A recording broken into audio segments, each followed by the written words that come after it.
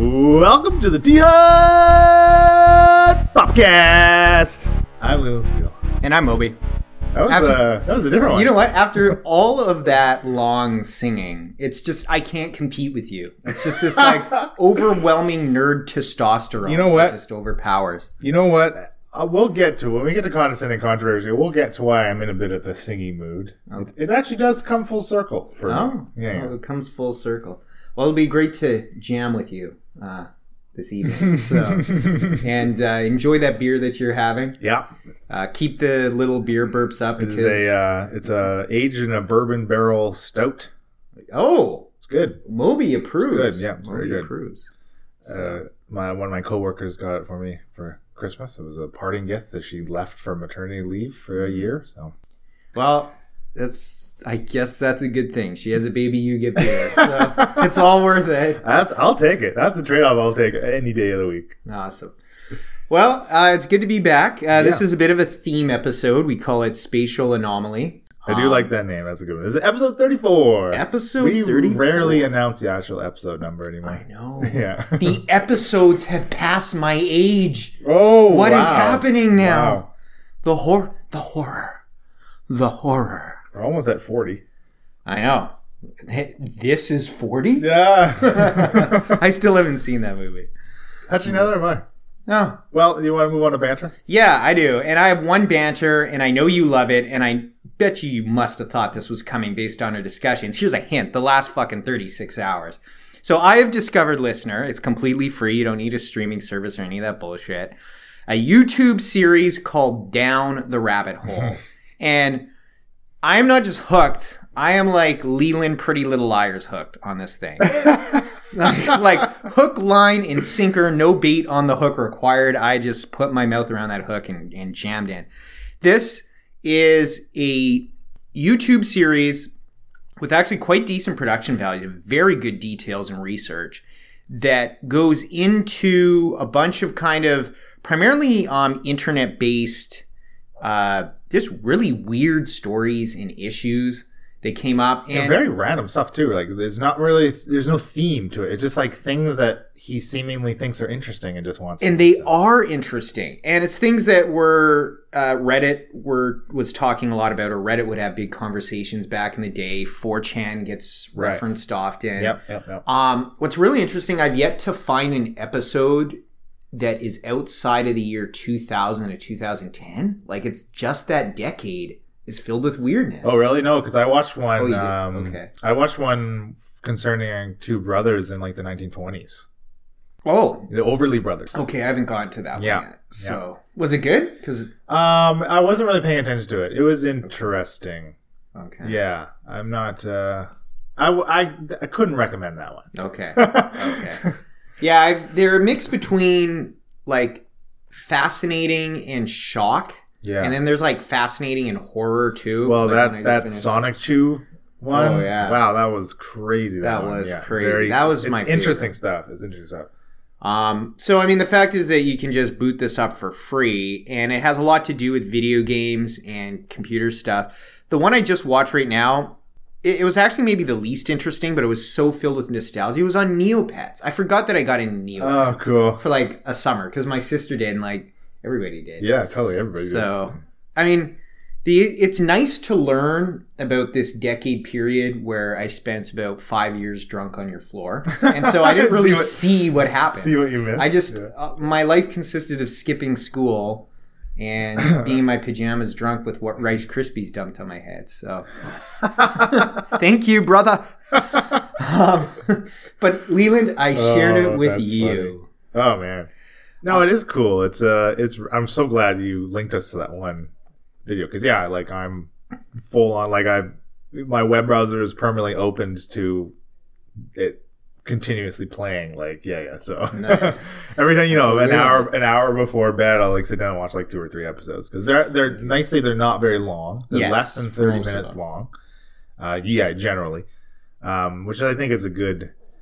I think it hits a good length for that type of content, right?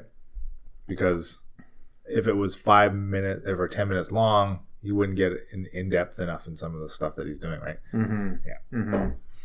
Mm-hmm.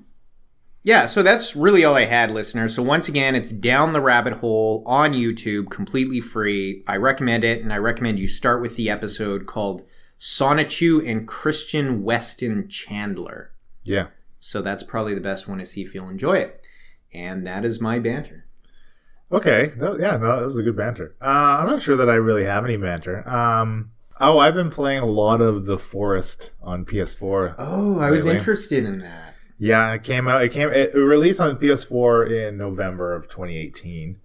So, it's kind of new. I'm playing on hard, which is not the hardest difficulty. There's a difficulty called hard survival. And I think hard survival would be ridiculous. So can you just give listener a quick synopsis of what the game involves? Yes. So in The Forest, you and your son, your plane crashes on this island. You wake up, the lone survivor of this crash, to see this man, this humanoid, covered in red, like red paint or blood. You don't know what it is, taking your son. Whoa. Then you pass out and you wake up, however many hours later, and then your goal is to find Timmy. His name is Timmy. Find Timmy and get out of there. Get off this island. So I've watched a lot of videos on it, so like I know all the story and I know some of the surprises that the game offers to you. So like that's not what I'm getting out of it. I'm really getting I'm getting the actual survival aspects of it out of it. Because really I'm not even chasing the story. Like you could just fuck around on the island I think I've survived for 42 days. And so the island is inhabited by cannibals. Actually, there's a number of different cannibal tribes, and it's cool. It's funny when you first encounter them. Their AI is like the best part of the game, right?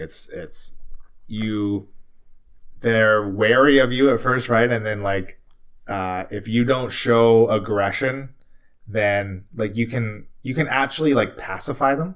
Like if you just don't attack them, let them, like they'll come up to you, they'll like be quizzical and like maybe they'll take a swing at you.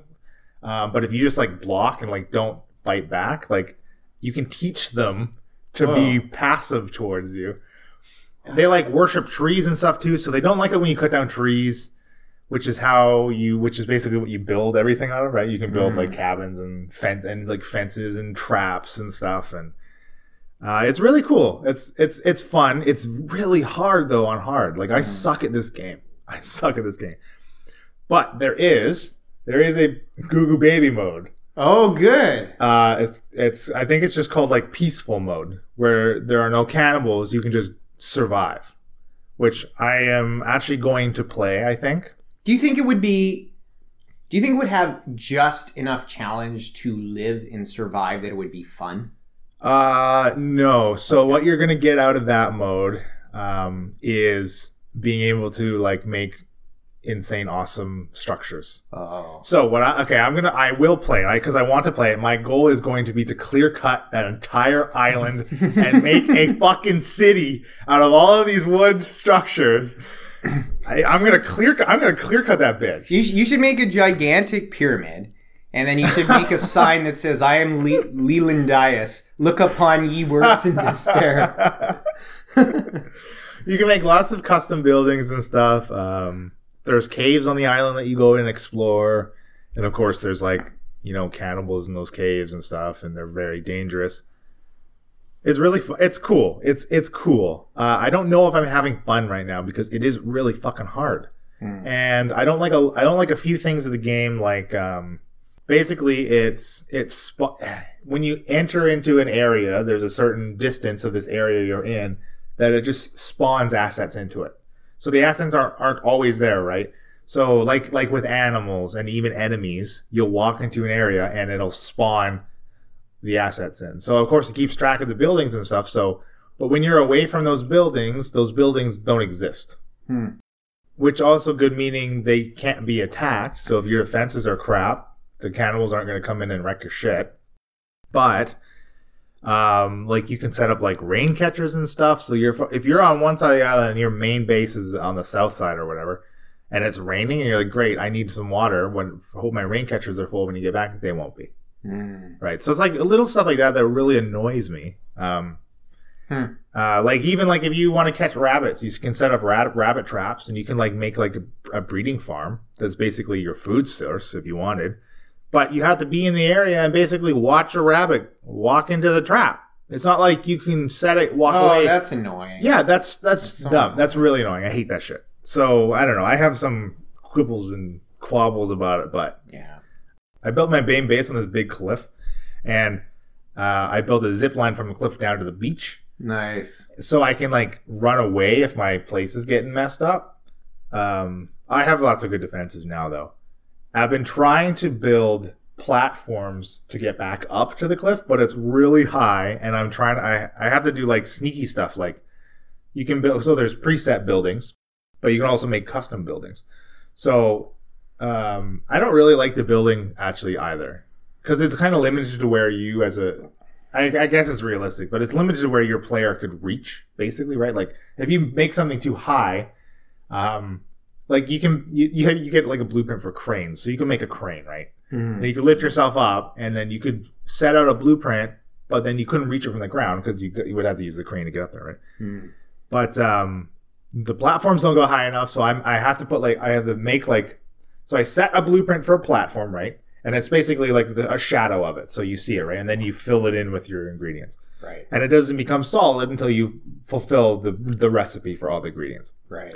So, but I put down the blueprint, and then I put down custom like poles, so at the legs of where the platform would be, and then I build the poles, and then I build a new platform on top of the poles so I can raise it like the height of the poles. Like I have to like finagle a bunch of weird stuff because they don't reach high enough. It's really frustrating, but kind of sounds like Factorio starring Tom Hanks.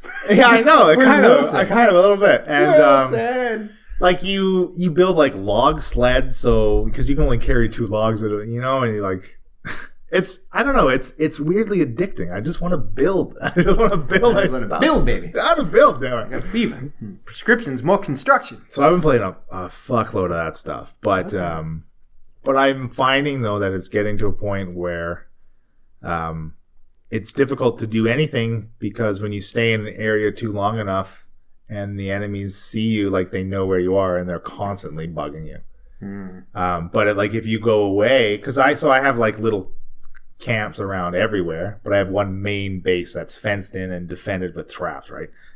But if I go away up north, maybe I'm looking for a specific animal or something, because I need like boar skin. They're only up north.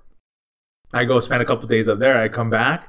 There's like nobody around for maybe a day and a half, and then they'll start coming around again. Kind of where you're spending the most time, you're going to encounter them. Right. And I think that's just to always put in conflict for the player. I don't know. Apparently, there are specific spots on the island that people have found that they don't get bugged at all. Like for days, they could be doing stuff and not get bugged. Because the cannibals themselves have little villages around. And if you build near the villages or near cave entrances, you're building around the cannibals, so they're gonna be around, right? Right. So I think part of the game is exploring the island and figuring out where you're safest, right? So which again plays into the survival aspect, which is cool, but hard is very hard. Like combat is really hard. Like when you kill cannibals, you can burn their bodies so you get their bones and then make bone armor. Wow. Yeah. Otherwise, you'll die in like 2 hits from a cannibal. Oh wow. Yeah, okay. They'll fuck you up. They will fuck you up, man. And there's a bunch of different weapons and stuff you can make and find. Like I found a katana, but like you can't block with it though.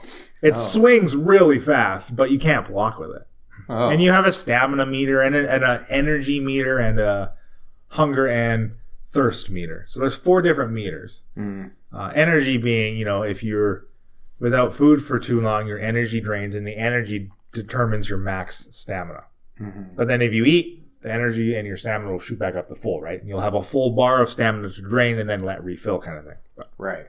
No, it's a cool game. I'm going to keep playing it, but I'm really looking forward to playing peaceful mode and just like building whatever the hell I want and not worrying about getting wrecked. Although there are options, you can just turn on like so buildings can't be destroyed. So I could do that if I didn't like hard, but I'm not going to. All right. Well, I can't wait to see the Grand Pyramid of Legolandia. It's going to be glorious. It shall be. There shall be traps if you try to steal my body. I shall be gilded. So you want to jump into Yeah. Big P? Let's do it. All right, listener. We are happy to announce that we are announcing it will be going live when this episode airs, Yep. our Patreon, finally.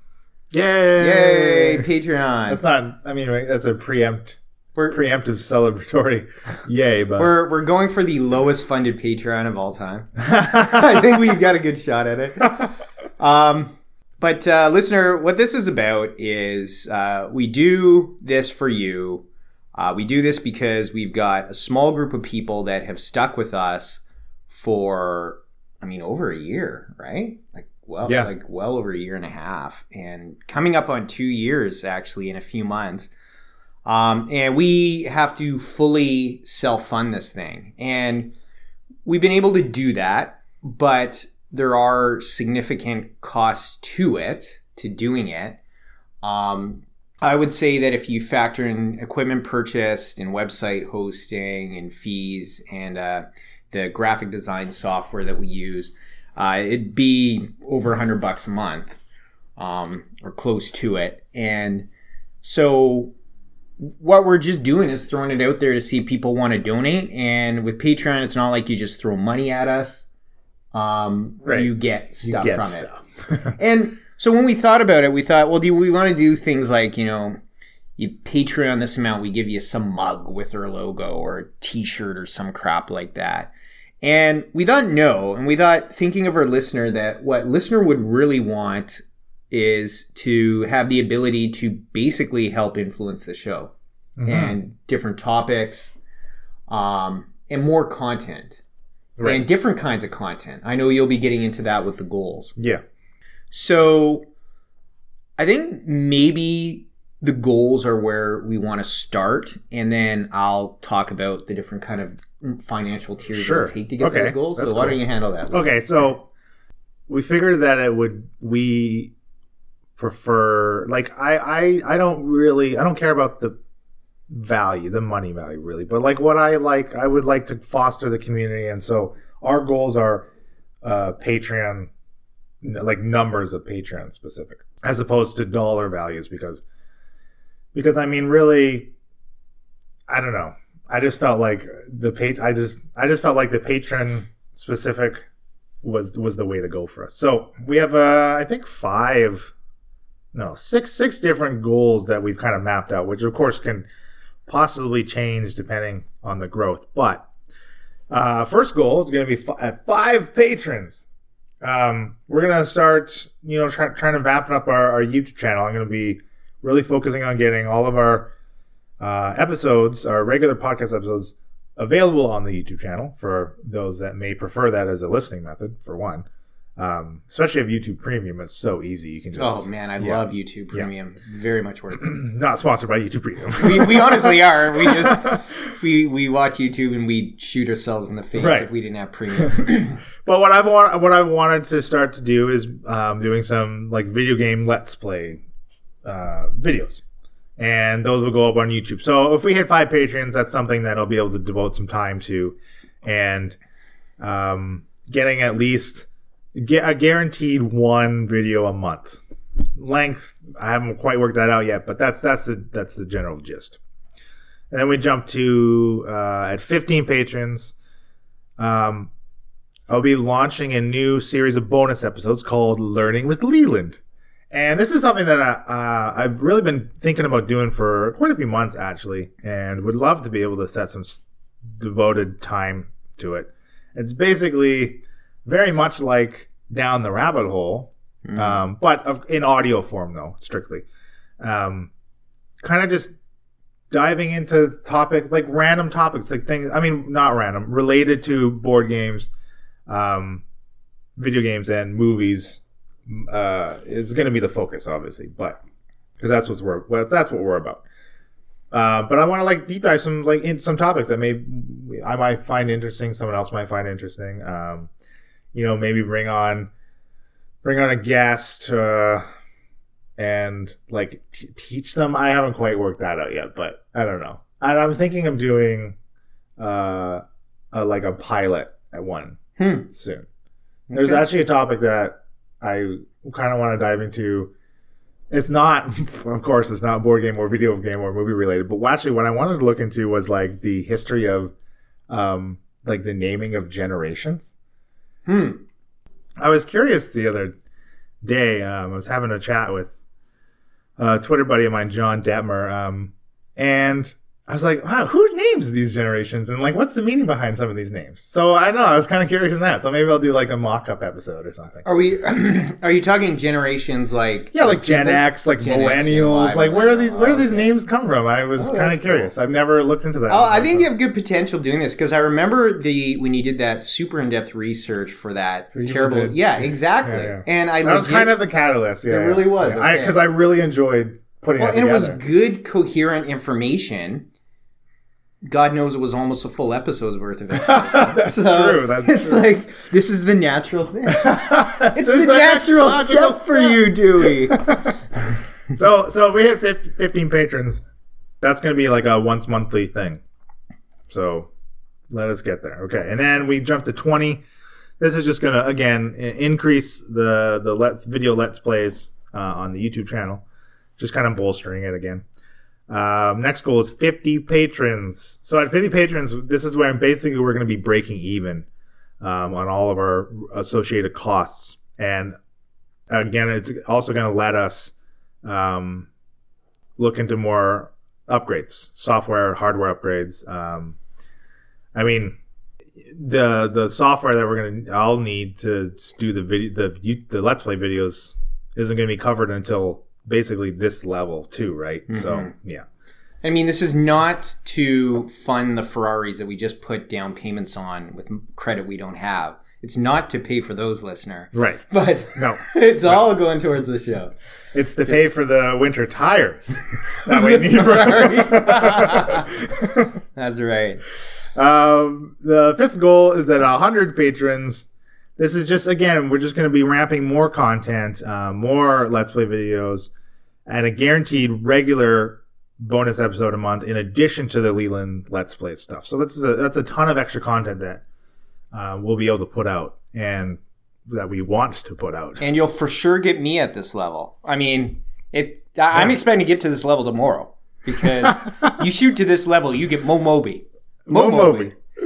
Mo Moby, Mo problems. That's all that I always say. And our last goal is 500 patrons. The pipe dream goal. This is gonna, like, these funds will go to like getting us out to different conventions, like board game conventions, or even just like PAX or different video game conventions.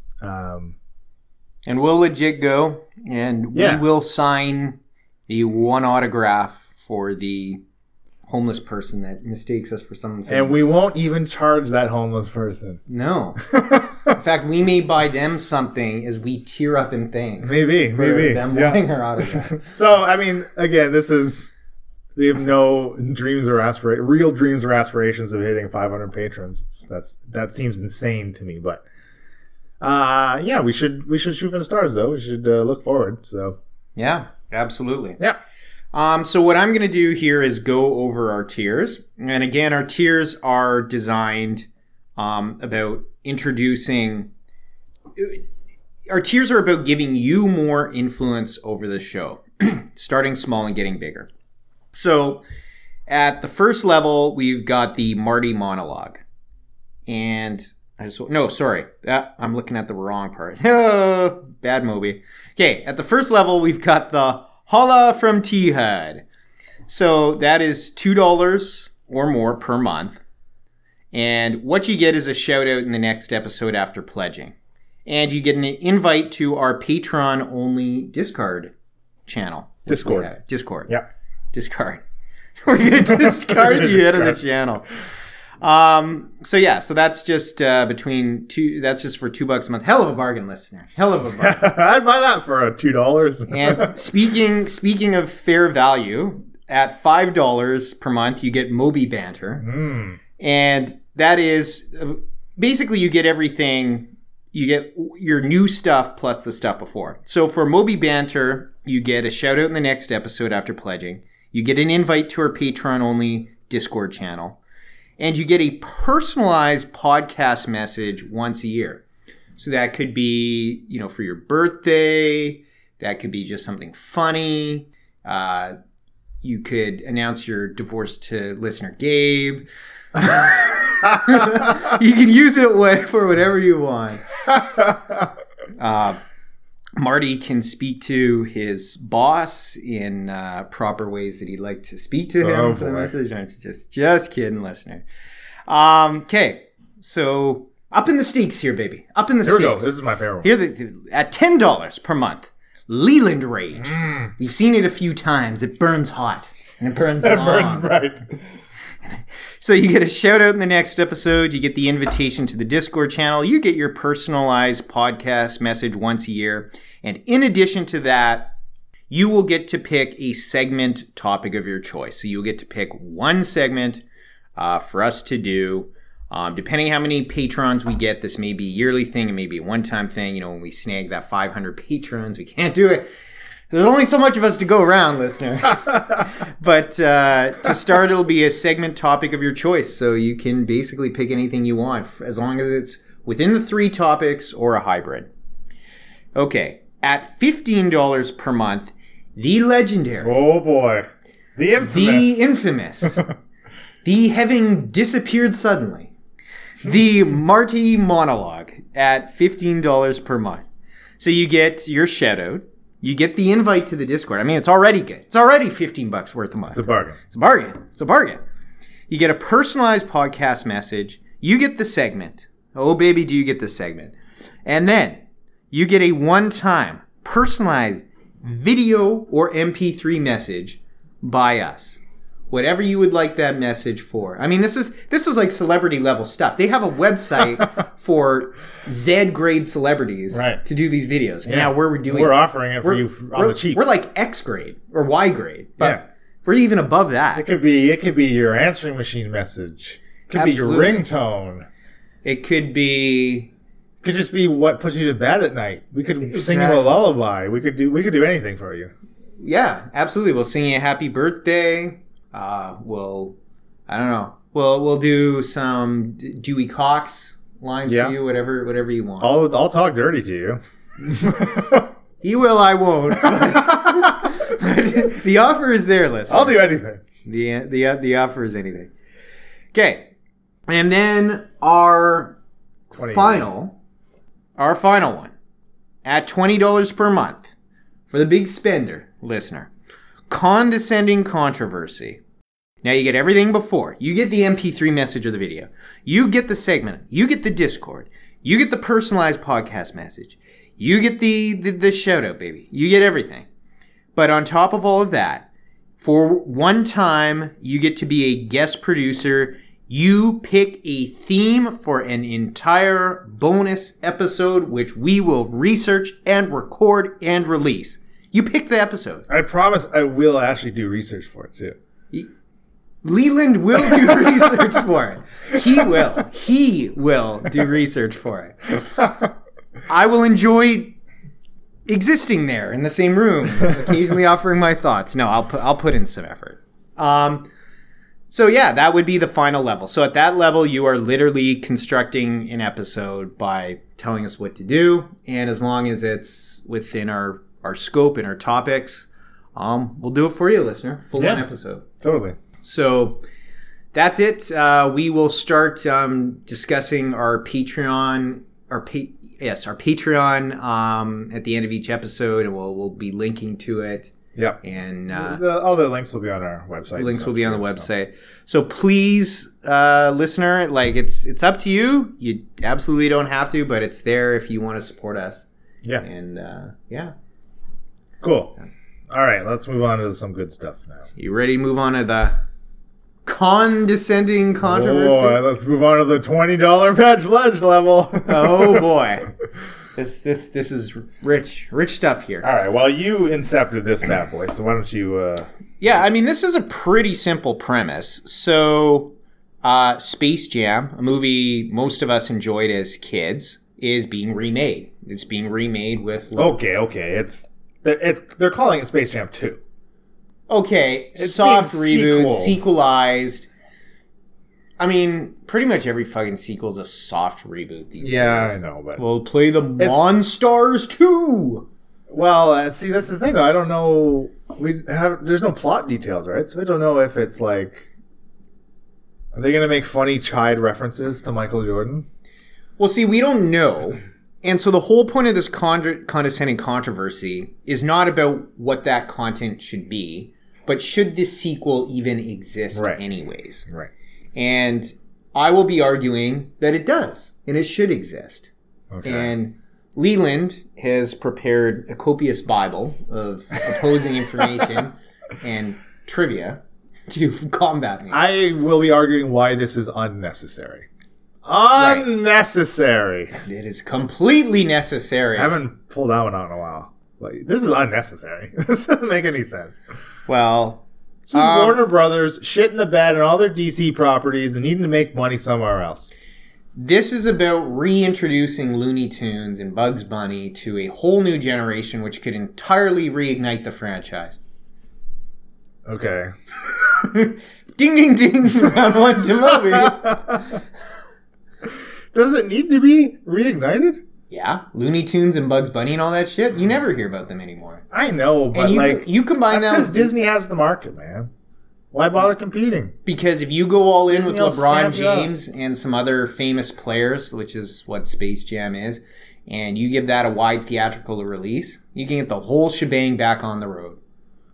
I don't know about that. I really don't think this is... I'm going to condescendingly stare at you as you stew on it. Okay, you thinking that this is the launching point to put Looney Tunes back on the map. Oh, absolutely. You think that we're going to be, after this, we're going to see a series of Looney Tunes centered, possibly more live action animated movies combinations afterwards? If it hits, like I think it would hit.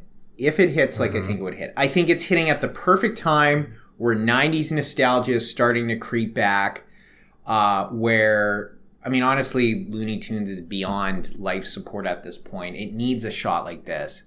But you've also got LeBron James, and you're not going to have him around so much longer because he's my age. He's not going to play top-level basketball that long. And so you do it. You do it when he's at the last time. You put all these stars. Basketball is popular. There'll be the nostalgia effect. I'll see it. I'm going to theaters to see it. And I think you're going to get a big I'll go with you.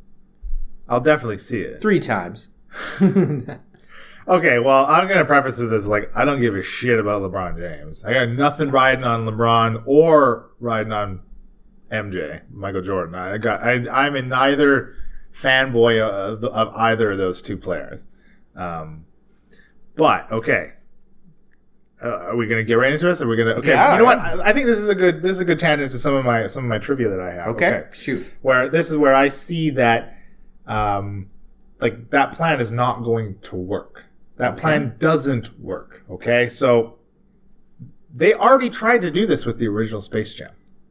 Okay, there were plans in the works to do this after the insane success of Space Jam financially, despite it being average or so-so for critics. Mm-hmm. Okay, so originally the sequel back in the early 2000s, they wanted to do a sequel with Jackie Chan, and it was going to be a spy movie. Wow. But that fell through. And it became Looney Tunes Back in Action, starring Brendan Fraser and Jenna Elfman, which was a bomb. Yeah, absolutely. I have the numbers here. So it grossed $68.5 million worldwide on an $80 million budget. So not good. Not good. Also, there were rumors that and plans, and this was from a tweet from Tony Hawk himself recently, saying that there was in the works for a skate jam with Tony Hawk, and the Looney Tunes would be skateboarding. And so like plans to basically like serialize this jam, sport plus jam, right, with a bunch of different athletes. Wow. Like, could you imagine what that would have done for badminton jam? Yeah, like that would have been dodgeball bizarre. jam, which actually would have been awesome. Dodgeball jam would have been cool. But I mean, like, high profile athletes, right? Yeah. But I mean, like, at the time that Space Jam was made, Michael Jordan, like, was and could arguably say is still the most commercialized professional athlete, like, that has ever existed. So we're like... Which they made fun of that in the actual movie itself, which is pretty cool. Yeah. Actually, so the inception for Space Jam, I'm just going to back up to some trivia, came from a 1992 Super Bowl 26 Nike commercial, an Air Jordan commercial, which I just watched the other day, which is funny. But like that was like, hey, we have something, and then it was pitched to Warner Brothers, and they greenlit it, and 4 years later comes Space Jam. But I just don't think it's going to work. Really? Like what? Okay, so what is the difference between it working now and then it falling through 20 years ago? Well, I mean 15, more like 15 years ago, but... first of all, it never happened. Like, it never truly happened. Right. So it's hard to argue and say, like, oh, this thing was a failure that did not occur and that transmuted into a Brendan fucking Fraser and Jenna Elfman movie. Okay.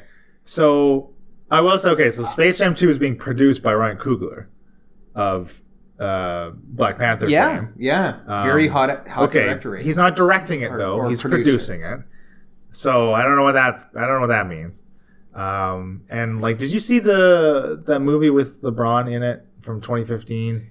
Did you end up seeing that? I actually watched his Apparently clips. He was very good at it. I watched his clips, and he was good. Yeah, okay. I didn't watch the movie. I watched his clips because I was so intrigued. But I mean, again, we're not arguing the value of this particular, we're arguing why it needs to exist. I just don't think if this is the reason that WB is revamping this after 20 plus years, then I think they're kidding themselves. Well, I have a bunch of reasons. It doesn't matter how good Space Jam 2 is with LeBron James. The next movie is going to suck. Oh, yeah. If you're saying Space Jam 3 would suck. No. Any Looney Tunes movie afterwards is going to suck. In comparison to Space Jam 2? Yes, Space Jam 2 could be great. It could be phenomenal. But any follow-up they try to do is going to fall flat, and they're going to get into the same thing. They're going to have a back in action after they're making one hell of an assumption right there. That's not an assumption. That's a guarantee, buddy. It's a guarantee. I guarantee. You guarantee that any Looney Tunes movie is automatically going to suck following Space Jam 2. Yes, I can very safely give you that guarantee. Well, I can very safely say if you go to 7-Eleven and buy a lottery ticket, you're going to win. I mean, I'm just saying. Because who can prove me wrong? Okay, but someone at WB has like, hey, I'm giving you the guarantee that any movie after Space Jam 2 is going to make us a ton of money. They're doing the exact opposite of that argument. That's what they're putting their eggs in. That's what they're doing. I still think it's possible, even though it's a big bloated thing. All right. And what else I'm going to say, other reasons that it should exist. Okay. You've got an opportunity to do this thing with 3D graphics, which is going to look a hell of a lot better than the 2D shit looked like in 1996. Yes, Space Jam was bad. It was worse than Who Framed Roger Rabbit. It was. Yeah. Like, the animation quality, if you watch it, is poor. I think they do that frame stealing shit that they do in some of the cheaper, like, Batman the Animated Series that I don't like. There's a way you can make cheaper Hollywood-style animation where just the animation sucks more, and I think they did that. The cameos are all dated. Kids don't give a fuck about like Bill Murray who's in it or Dan Aykroyd who's referenced in it. So okay, whoa. Again, we're not shitting on the original Space Jam. No, but what I'm saying is why it's necessary to sequelize and have a new one is because this one is so irrelevant. It is so culturally irrelevant. So you are purporting that Space Jam was, in the late 90s, early 2000s, to a generation of children, me including, so impactful that it has since, in the 20 years of its release, left this void that is yet unfilled. And Space Jam 2 with LeBron James is going to fill that void. Yeah. It would, and the void is it's like this awesome ability to co-market sports with children's animation and to bring kids into sports. Okay. And I mean, it got me interested in basketball for a brief time. Yes, I went to will some fully Grizzly admit games Space and Jam stuff did. like that. Space Jam. Okay. I fucking loved Space Jam. I did too. That's why we're talking about it. Oh my god. Okay. Yes, Space Jam made me start playing It basketball. made me believe I could fly. It fucking made me believe I could fly, that I could soar. the sky. Yes, I could see me running through that open door. The night soundtrack and for day. this movie was amazing, okay? It was. Even like I've had Basketball Jones since you wrote up the outline for this. I've had Basketball Jones by Barry White and Chris Rock of all fucking people stuck in my head for a goddamn week. I can't get it out of my head. I believe I can soar. See me running through that open So door. how could Space Jam 2 compare to that? I just think that they would, well, especially with Ryan Coogler involved, I think that they would give it a reasonably good shot. I think LeBron is not a man that would give his license and his likeness to something that sucks. I think he's got an ego enough to get involved personally and make sure that this thing is he really, might really see good. that they got a good script, but they haven't even started shooting yet. Well, no, and I'm not arguing that. I'm just saying LeBron's not going to let it shoot unless it's good. He fucking will do anything you pay him enough. For Oh, Christ's he sakes. will not. Yes, he will. He will not He unless it has purposely takes quality. contracts that are short term so he can have the most flexibility for himself to be able to move on to better and bigger things. And win. Okay, but it's Success. it's still a fucking He's bottom competitive. line. Oh, He sure, thinks and he's- I'm not gonna. and he thinks he's better than Michael Jordan. He's said that. He's hinted at that. Yeah, too. because he's an arrogant son of a bitch. Yes, he is. He's not better than Michael Yes, he Jordan. is. But when he gets buckling down to make this movie, he will see it as competing with Michael Jordan in his legacy, and he's going to try to kick Michael Jordan's movie's ass. And I think he's a good enough actor based off those scenes that I saw that he can pull it off. I really do. All right, okay. Again, I'm think not I said saying Michael this movie's Jackson, going by the to way. be gore. Whatever. Michael Jordan. I'm not saying the movie's going to be shit. Which again, we keep like verging into. I know it's know. hard not to argue about that, but what I'm arguing, it's listen going to to me, though. work at You the can't, right time. Okay, but if we're going to be going, and if you're going to be adding LeBron's work ethic, which may or may not be phenomenal and admirable, okay, whatever. So sorry, I'm going to tangent quickly. So, okay, LeBron's work ethic, is LeBron as good as he is because of his work ethic, akin to like Michael Jordan being as good as he was because of like natural athleticism? Like, did Michael Jordan have the same work ethic, or was he more naturally inclined to the sport, and LeBron has elevated himself through his own work ethic? I think LeBron has elevated himself, Okay. but I also believe that for the movie's sake, that LeBron will do a hell of a better job. Like he'll have more charisma. He'll be a better lead actor in a movie film. Because he's working on the foundation of Michael Jordan. Ooh. He is a step up because Michael Jordan's already there. I think if you were to tell him that, he would probably like spit on you. Basically say, you I'm doing my cannot- own thing. I'm doing my own thing with this. Well, guess what? You are making a movie about basketball, about you playing basketball with the Looney Tunes characters. You are not doing your own thing. What the fuck could they do in this movie that LeBron could say, this was my own thing, compared to the original Space Jam? What the Christ plot line could they have that does not culminate in a showdown on the basketball court, the point of the movie, to get children excited about sports? You could do something about like, I don't know, aliens abducting bugs or something like that. Some crazy thing that they got to play for him. There's ways around That is the same plot. That is the same plot. But that is the same fucking any plot that ends in an apocalyptic basketball game, you will see it as the same plot. Exactly. So sorry, LeBron, you are not doing your own thing right now. You are continually following in Michael Jordan's footsteps. That is what this amounts to. You are following in his footsteps, treaded territory, and that is bullshit. To bring up the point of LeBron being able to kill it as an actor compared to Jordan being they will find a way to differentiate it because he would rather skin himself than copy what Jordan did because he has to prove he's better because he's a cocky. How arrogant. fucking different can they make it? They will not be different. This is going to be a Force Awakens. Ryan Coogler. Ask Ryan Coogler how he's going to make it better. He's just producing. Yeah, a producer has a lot of clout in how the movie shapes up, what script is chosen, what story goes. Then why doesn't he just fucking direct it then?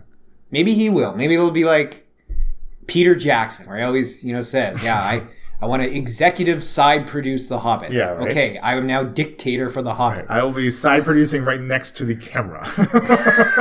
Yeah. I will be to the side of the camera. That's what happens when you make Gollum the second unit director. But anyways, I don't know. I see every possible reason to remake this thing, and I see every possible reason to sequelize it right now. Every possible reason. You make it relevant again, you bring back the Looney Tunes, you cross-market the NBA, you secure LeBron's legacy in a way. Just go for it. Just do it. Firing on all cylinders, baby. All cylinders are punching. Okay, but I mean, like, I feel that this entire endeavor is tainted. All parties are going to benefit, according to you. Yeah. And they're going to benefit financially. Yes, sir. Insanely financially. I agree. So that is what taints the wholesome feel of the original Space Jams for me. The connection to it's all under this fucking umbrella of greed. You think the first Space Jam wasn't done under a fucking umbrella of greed? Look, the 90s were a different time. What the fuck does that mean, Leo? That means... money's different, Now we just get it zapped into microchips by the time Space Jam 2 comes out. It's completely different. We're not going to cross-market... I can't believe you just said that. Listener? Listen, look. What happened in the past is done. You can't change that, but you can change the future. You can do something about the future. You can make it so our children. You can make it so our children can grow up being inspired by things that are not financially motivated. Dude, my whole job is to financially motivate people. And that's why... What were you going to say? Say it, you bastard. Ruin this friendship.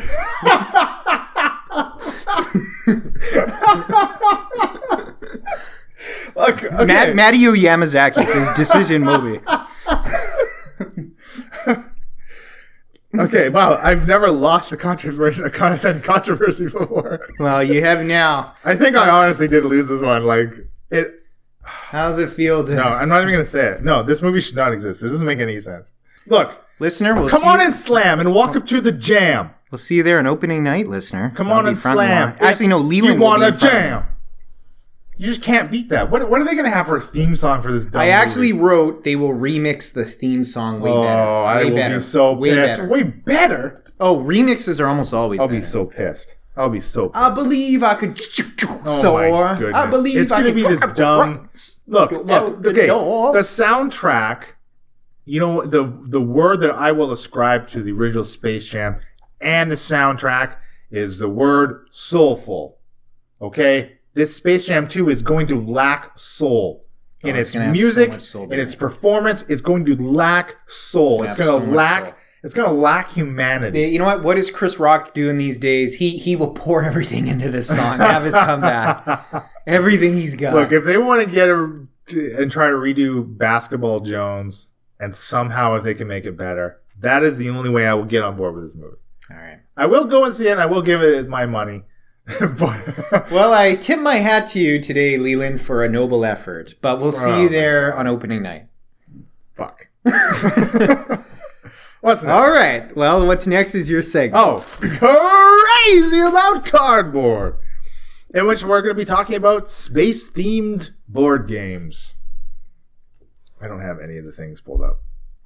Okay. Well, space-themed board games. Sorry. We had some bullet points. Okay, so basically we're going to be talking about some of our favorite ones, some ones that we want to play. Some that are overrated, maybe we didn't like. Kind of the usual, but just all with a space theme. Let's get space out of our system so we don't have to discuss it. You want to start with some of our favorites? Yeah, I do. And... while you pull that up, I mean, this was almost the first thing I wrote prepping the episode. My favorite space-themed board game is so beyond obvious. It's barely not even a talking point. I mean, it's TI4. It can't not be TI4, which I think I've said is my favorite board game I've ever played, maybe next to Axis and Allies Global. But certainly the ones that we played, it's my favorite, even though I suck at it. And I mean, it's to me right now, until I play more space-themed board games, it's TI4 and everything else. Yeah. It's just on its own level. Well, I don't know if you want to rank it later, but I'm interested where TI4 ranks for you in this sort of space game thing.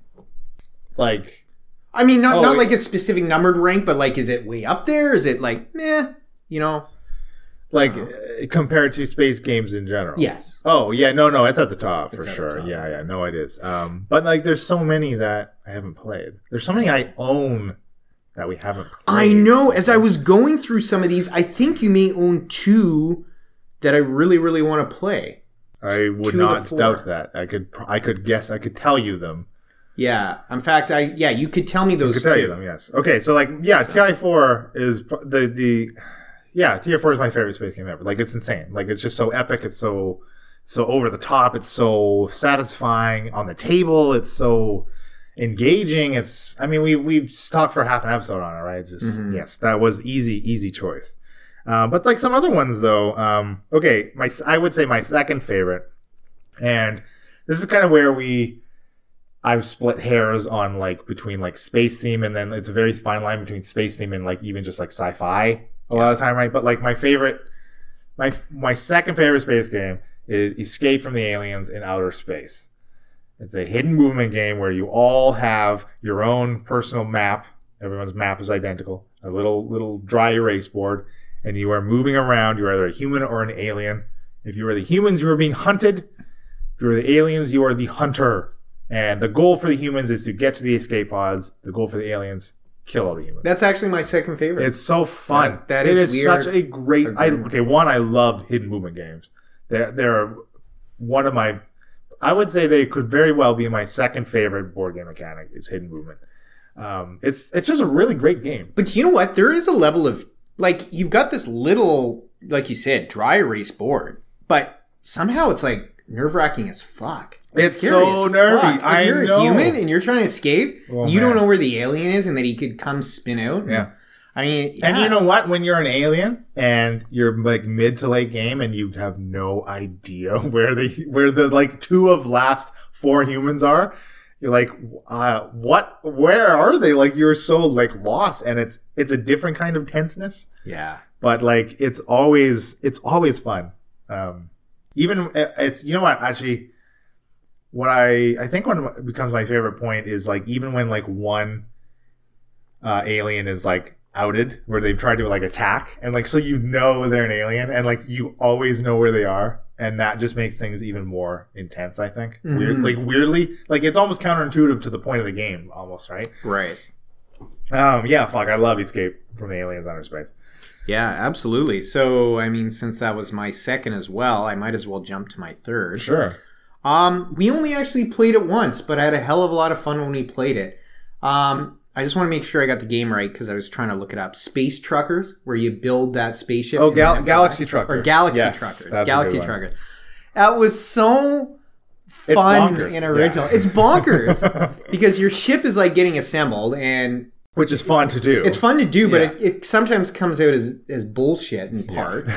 And then suddenly this thing's flying and under attack and being blown to pieces. Yeah, meteors and pirates. And it was so much fun. Just the fact that the game had these 2 phases. And two like completely distinct phases. Yeah. And I really, really enjoyed that. And what tells you how much I enjoyed it was we only played that once, like I said. And when you first got into this board game thing, seriously, that was near the beginning. It really was. Like it's been like at least 2 years. At least 2 years. And I still remember it when I'm like, favorite board games, boom, like in space. Wow, I didn't know that made that impact on you. That's cool. It did, yeah. That's cool. Man, I don't know why I haven't bust that out more. We gotta bust that out. Yeah, we should. Yeah, we gotta laugh. Well, I'm gonna say, okay, so I'll go for a third. Yeah, Galaxy Trucker was like right up there for me too. It's fun. It's just fun. A lot of people love that game. But again, I'm splitting hairs between like space and like sci-fi, but like I gotta go with Legendary Encounters Alien. I mean, does that count? Does that really count as a space game? I mean, yeah, you know what? I'll give it. Okay, good, because I love that game. But it's so fucking hard. It is, but like I've played it a lot solo, and I think that's where my affection comes for it. Okay. That's a. If you were to get one Legendary game, that would be the one to get. Oh, definitely. I think it works really well with the aliens pouring through. I think they're like the perfect beastie to have come crawling. They totally are. And they stuff totally like are. Yeah. that. See them marching across the complex, and it is fear-inducing seeing them come. It is. And when you start to lose like movie losing. So it's like someone gets torn apart. Someone you know is going to die on the next turn. Someone's got a chest burster about to explode out of them. And it's like, Marty, I loved you so much. Okay. I have one overrated. I don't know if you have an overrated. Oh, yeah. Okay. Well, what's yours? It might come as a surprise because I've actually said I like this game a few times, but I don't know if it's overrated in the community. I have no idea. But as I think about it in comparison to the other games, I'm like, which is Flip Ships. You think it's overrated? I think it's overrated. Oh. When I think what it is, essentially flipping pogs. Yeah. And then some of them have certain special abilities which are okay. Some of them. And then I think the boss fight is shitty. Like, I like the idea that the boss is this huge thing that moves, but it's so hard to hit that boss with the mechanics of the game. It's legit so hard. Although I played this a lot with the listener Ors, and they were both very good at this game. Really? I am garbage at this game, but they're like I've won with them, basically riding their coattails. So I don't know. Like, I'm terrible at this game. I'm terrible at dexterity games in general, which is why I don't really like them. But okay, I would say I'm not sure that this is overrated in the community overall. I think I remember when this first came out, it got a lot of hype, but a lot of the like intrigue factor was around like the box cover, which is an ambigram where you could read it upside down or right side up. That's what an ambigram is, right? Mm-hmm. So the way it's, stylized, the text or whatever, it's an ambigram. Okay, that's interesting. Wow, yeah, I did not expect that. You did not expect that. Do you have some sucky games, space games you didn't like? Okay, well, like underperformers, like you mentioned it, I think last episode, Not Alone. Yeah. That's an underperformer for me. And again, that is kind of more sci-fi as opposed to strictly space. I mean, we didn't really define space, but I think it's a fine umbrella to put it under. I kind of cheated on this, but I think you'll see my point. As I was researching all these different games, I kept coming up with this stupid licensed shit like Star Trek Monopoly, Star Wars Monopoly, Star Trek Catan. And it started to really frustrate me. Star Trek Catan actually looks cool, though. Yes, I mean, it's like, because you are like captains, and like you get like characters. And like it's different than normal. You could be and the characters have their own like special abilities, like they get. So, but I understand where you're coming from. Yes, I just what happened is I was researching. I came against licensed game after licensed game, and I started to get ticked off. And there's certain games that were like, this is so rabidly overpriced just to take it. Yes. I was soured as a kid.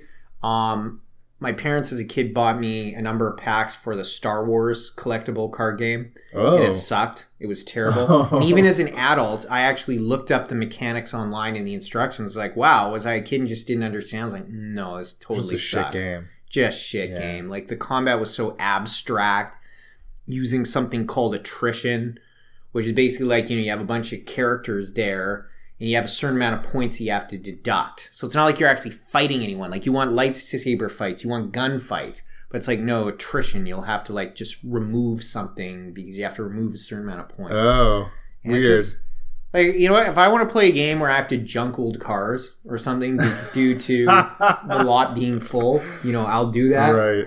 So, so that really kind of started the thing. And I don't know if that was made by Lucas Arts directly or whatever, but it started me on this path of just being like, there's way too many space licensed games out there, and just like throw space. Yeah, well, I think that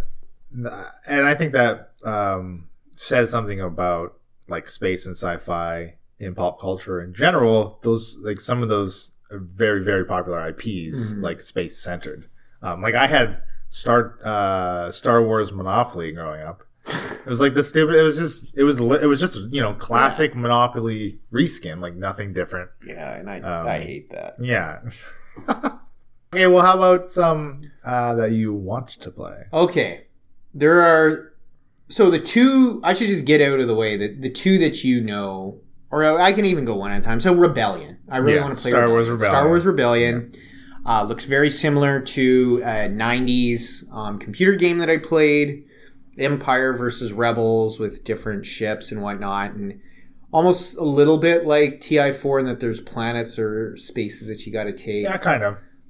So we haven't played that yet, but that's really much that's on my list. Yeah. So, how about you go for one? Yeah, Rebellion's on my list too, but man, there's literally so many.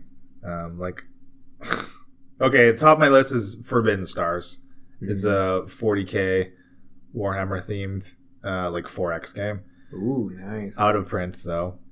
So it was originally printed by FFG. A few years ago they had a bit of a working relationship with the 40K guys, and where they would be able to produce some like licensed 40K games for them. Basically, that agreement no longer stands. It doesn't exist anymore, meaning Forbidden Stars is well out of print. And although you could get a copy for about $140. I was looking at it yesterday. You could get a copy of it for $140 on Amazon, which actually isn't too bad compared to this another one on my list, which is insane. Do you want to hit me with another one? Yeah, and I might as well hit you with the other one you're probably expecting, which is the Battlestar Galactica board game. You do have that, right? Oh, no, I actually don't have that one. Oh, shit, okay. That was not what I was waiting. Okay. But on my list as well, that one is also well out of print and difficult to get. Ooh, because when I looked that up, like it had pretty glowing reviews from fans. Yeah, They're like, a lot of people like awesome. it. And I've heard that a lot, like you don't have to be a fan of BSG to enjoy that game either. No. It's also, I've heard that it's very long. Like it's on the longer side. But saving grace, I've also heard a similar experience, very similar game is The Thing: Infection at Outpost 31, which came out last year. How did I not find that on my list when I was looking? Because I love the fucking thing. I know. I really would love to get that. But apparently it plays similarly to BSG. So if you can't get BSG, you can get The Thing and get a similar experience, I guess. But okay. Yeah. But no, I would love to own Battlestar Galactica. Yeah. I've also heard, I think it's the Pegasus expansion that makes the game like even better. Wow. So because they expanded and they basically had an expansion for like every season after the first, basically. So like the next expansion box correlated to events from like the following season. Well, if you want to make some money, get the fourth expansion because they'll pay you to take it for how bad the fourth season was. Oh, look. Well, that's hot dog screwing cow. Oh, God damn it. Don't even talk about that. Blasphemy. Blasphemy. Okay, well, I wasn't expecting that. Actually, the one I thought you might have said was Star Trek Ascendancy, which is one I own. Fuck, I want to get that game to the table. So the base game is a 3-player only game where you play as the Federation. One player plays as Federation, one player plays as Romulans, the other player plays as Klingons. And it's a 4X game, so you were literally like exploring and exterminating, exploiting, and expanding.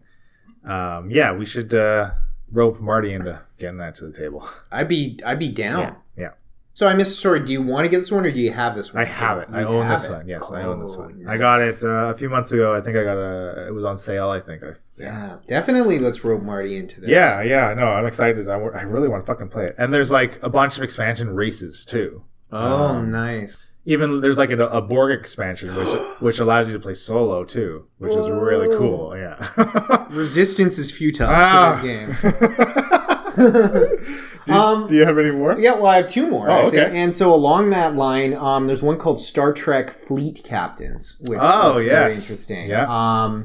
We used to play. You played it with me at least once. The Artemis Space Simulator, where you were all on the bridge of a Star Trek-like ship, and you all had your own consoles and stuff. And I don't think this is exactly like that, but I think it's close. It's like a command intuitive-based game, and I mean, I don't know too much about it, except, again, glowing reviews, board looked cool, people said it was a lot of fun, and so that's on my list.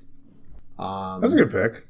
Do you have any more? Yeah, okay. I mean, okay, so the other really pricey out-of-print one is Xia, Legends of a Drift System. And you could get this one on Amazon for like $300. Oh, wow. Crazy. Now, this one is interesting. I don't know, I'm just really drawn to this one, even though it kind of got so-so reviews. I think there was some problems with some of the mechanics. It's a little bit older. I think it's from 2015. I guess that's not that old.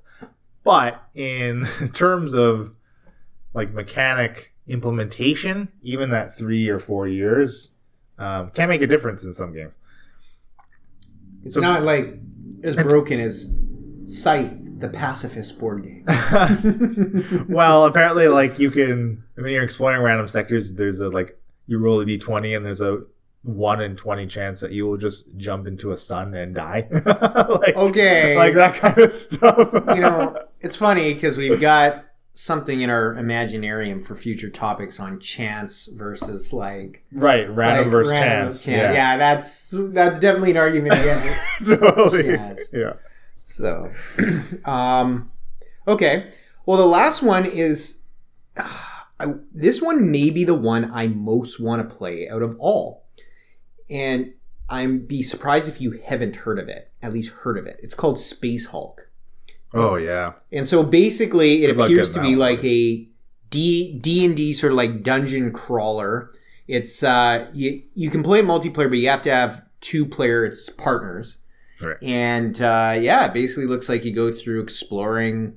Yep, this is another 40K themed game. Out of print? Yeah, so this one, a couple years ago, it had a 4th edition printing. This is another one under the FFG. Why am I blanking on the 40K guys? Who does 40K? Warhammer? Yeah, but no, what's the name of their company? It's like GamesWorks or whatever. Another one of their collaboration things. So yes, this one is, again, difficult to get. But yeah, this is like one of the very first games I ever looked at when I got into this hobby. And it was out of print then, so. Wow. Yeah. No, this is cool. So actually, there is a very recent video game. Oh, man, well, I'm blanking on the name. But that is literally just a video game version of this game. Ooh, I would be interested in that.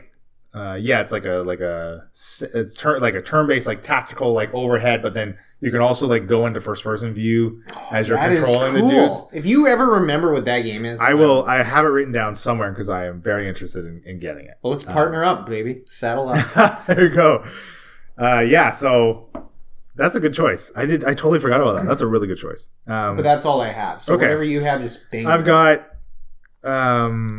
Eclipse is supposed to. Well, when Eclipse came out, it was like touted as like the Twilight Imperium killer.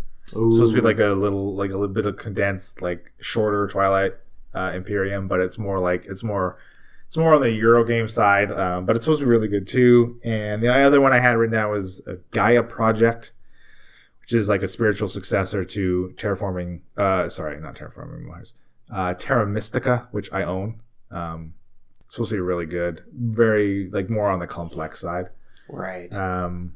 Well, that was actually another one under my favorites I forgot to mention. Now that it reminds me, is Terraforming Mars is a great game. That one might be a little overhyped. People love the fuck out of that game. Holy shit. I don't think we've played that one. No, we haven't. It's literally, you play a corporation, and the game is played over like generations of these corporations terraforming Mars to make it habitable for human existence.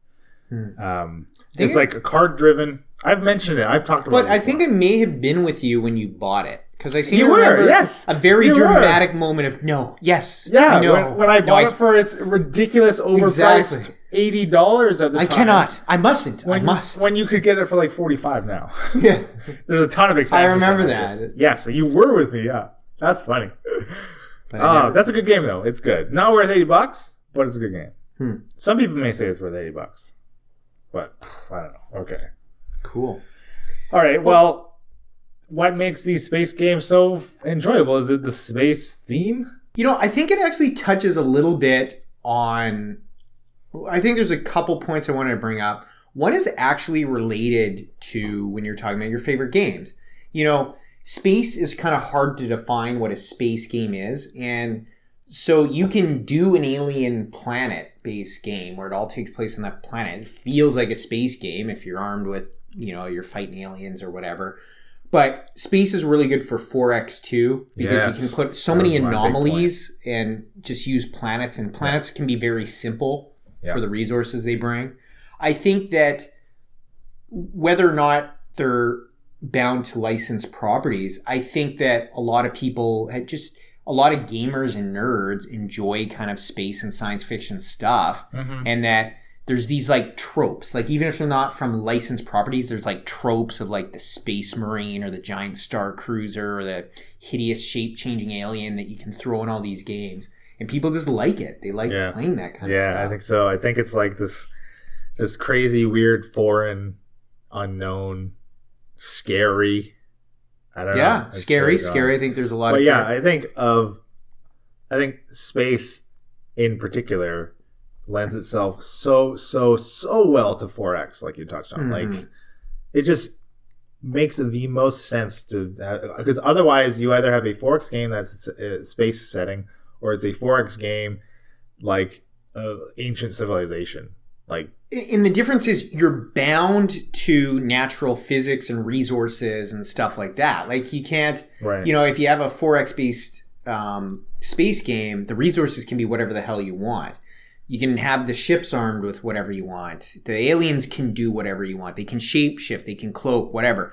If this is at all a Earth-based kind of game, you're bound by certain laws of realism, which kind of encapture your imagination. And I think your imagination go hog wild when it comes to space. Yeah, that's a good point. Who's going to tell you all? Yeah, like all of these games, most of these games I listed I want to play are 4X games. I mean, like even our favorites, TI4, Star Trek Ascendancy, Eclipse, Zaya, Forbidden Stars, these are all 4X games. It's like I love the idea of 4X in general. Me too. And Me too. I don't know, maybe I'll selfishly buy you for birthday or Christmas some 4X board games. Happy birthday to you, me, you. Hey, I'll take it. I'll take it. You'll take it for whatever reason. So like for myself, I was trying to think what draws me particular to space, because like space scares the shit out of me. Space is as frightening to me as the bottom of the ocean is. Wow, really? So scary. Like, I do not think I would take the opportunity to go into space. Same as I would not take the opportunity to get on a submarine and travel 20,000 leagues. It's like, under the sea. Hi, Leland, your space capsule has a pin-sized hole. Goodbye. Yeah, good luck fitting out of that.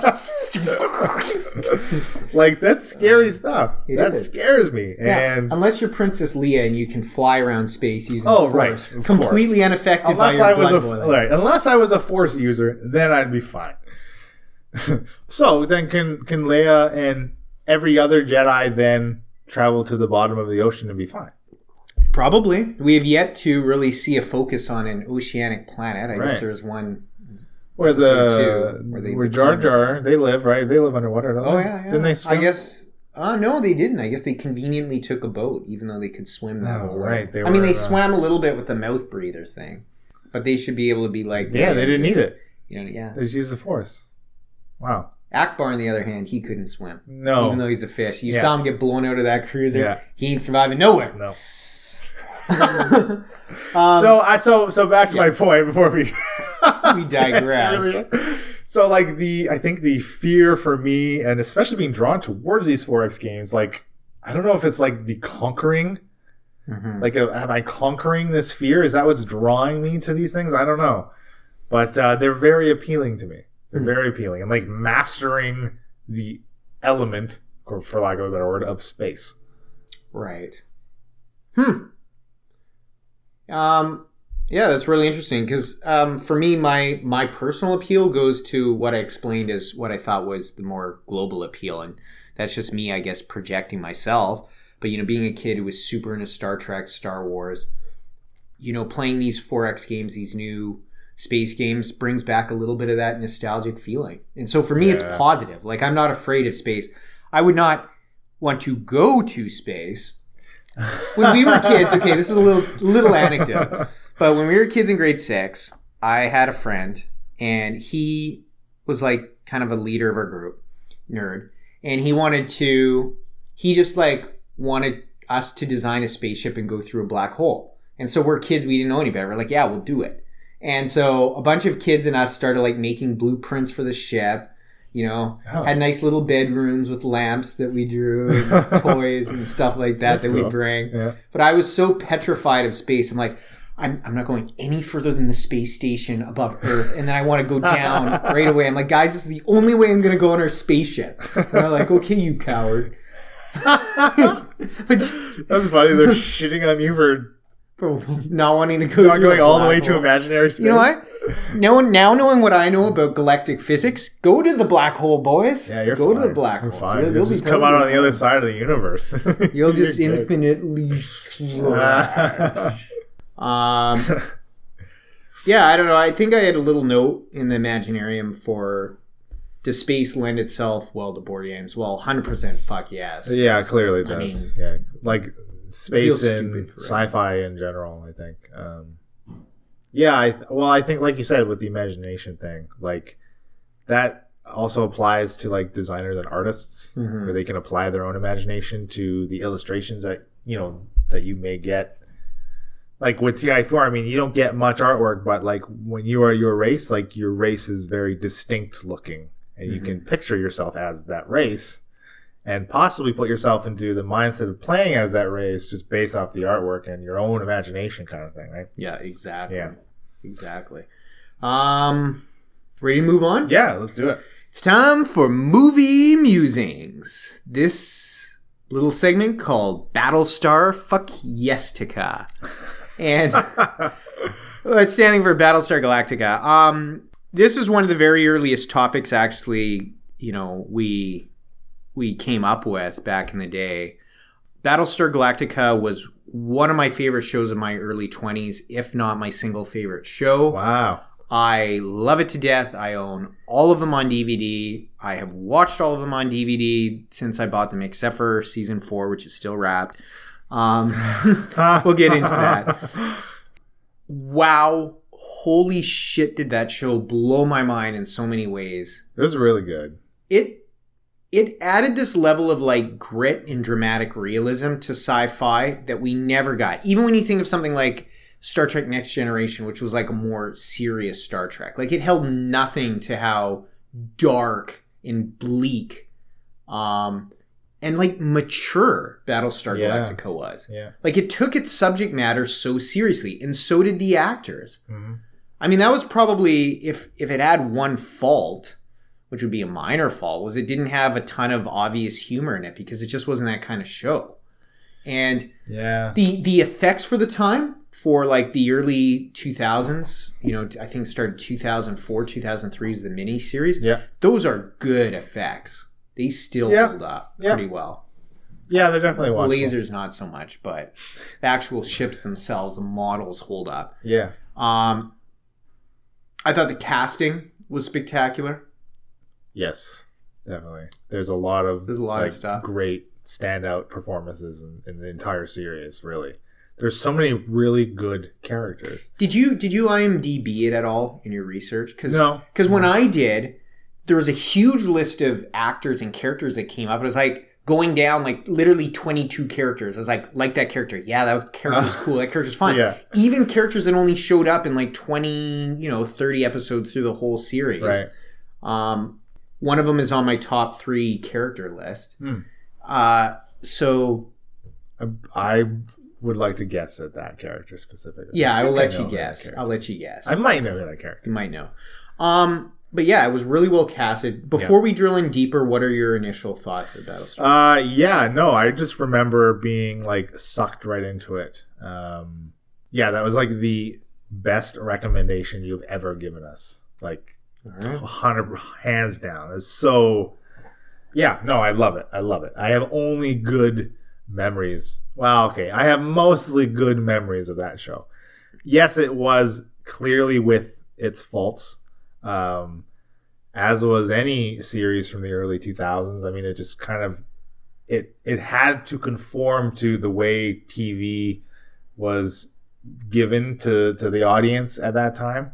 So like 20 episode seasons, lots of filler episodes, some okay, some not okay, but yeah, overall, I love it too. It's so good. It's so good. Well, let's dive into some of the good stuff. All right. So, maybe favorite characters is a way to go, since we kind of touched on that. We'll do that, and then we'll maybe follow up with underrated or we'll do general thoughts at the end. So, favorite character. Maybe let's start with number 3. How many favorite characters do you have? Oh, if any. Man, there's literally so many. I didn't really rank them. You didn't really rank them. Okay, that's fair. Why don't you go with your first? I'll rank them. I'll take top 3 right now. Okay. Well, I'm going to start with my third favorite. Okay. But this is the one that you got to guess. This is the character who's. I think it is the female captain of the Pegasus. No, actually, she'd probably be 4th or 5th. All right. It's Tom Zarek. Played by the original Richard Hatch, the original Apollo. Yeah. I felt his character was the most complicated, just interesting character. Mm-hmm. Like, in the beginning, he's posed as he's a complete bad guy. He's an antagonist. He's going to ruin everything for them and take over from the president and everything like that. And then as things get revealed, you find out, well, he's really not that bad. And he's actually on the side of the people. He's just got very different ideas. Right. And I thought he was very well acted. I thought, like, Richard Hatch had been trying to get Battlestar for years and years, going again with him as Apollo. There's actually a half decent, but it's pretty cheesy trailer that he, like, self-funded on YouTube. Oh, really? With him in the original Starbuck. It was like Battlestar, the next generation or some shit like that. It's kind of funny, but it's cool to see him try to be Apollo. Sure.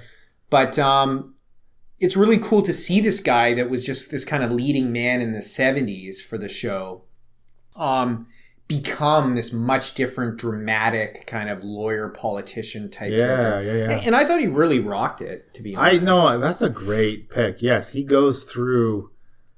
He has the most character development. Yes, 100% through that entire thing. Like when you see him in like season 1, and he's part of the people who have taken over the mining ship with all the prisoners and stuff on it. Yeah, absolutely. And then you jump to like season 3 when they're being occupied on New Caprica, and he's like, he's